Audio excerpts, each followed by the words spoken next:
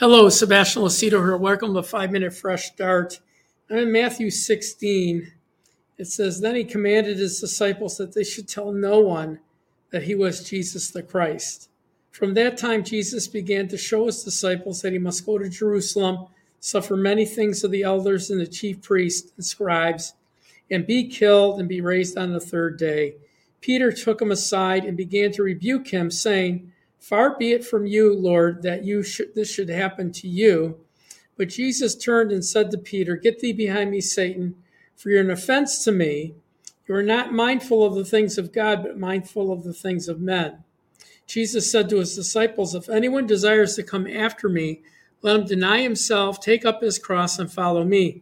We're going to read on there, but just here in verse 20 through 23, Jesus is explaining to his disciples. For many times he explained to them he was going to go, be crucified, die, and they didn't get it. In fact, of all of the people that did get it, Mary of Bethany got it. She anointed him for his burial. Even his mother, even Mary, didn't get it on the cross. He said, Behold your son. This is what I was talking about. And so Jesus here, Peter in his humanity, was speaking against God's plan.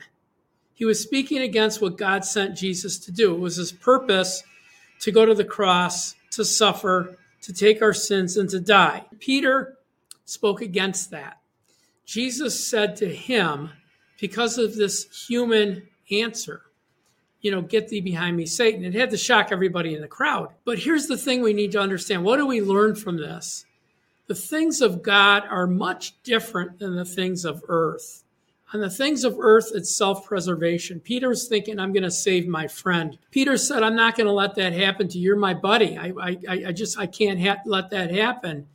But what he was doing, it was coming against what God had ordered Jesus to do. It was God's plan to Jesus to go and be crucified. And so Peter had to learn, we have to learn, that God isn't, the God of this world today. Satan's the God of this world.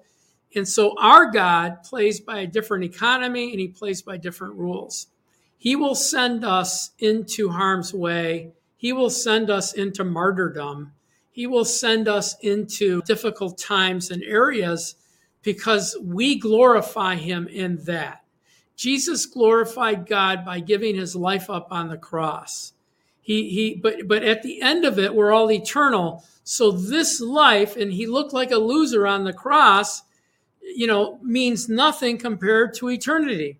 When you read on, Jesus said, whoever desires to save his life, right, will lose it, but whoever loses his life for my sake will find it. For what profit is a man to gain the whole world and lose his own soul? Or what will a man give in exchange for his soul? So Jesus was losing his life here to gain spiritual blessings for all of us. We do the same. We can walk into a situation and God can put us in a Job situation or a Peter situation or a Daniel situation where we're in it. We need to be content in it. We need to be fruitful in it. And we need to walk with God in it and obey him. That's why I believe that it's so important today for the American church to learn and understand the word of God. Not from a worldly standpoint, because we've integrated the world that God wants us to be comfortable. God wants us to have a 3-car garage. God wants us to be above and not beneath, the head, not the tail. But that all has to do with spiritual things today. It doesn't have to do with physical things.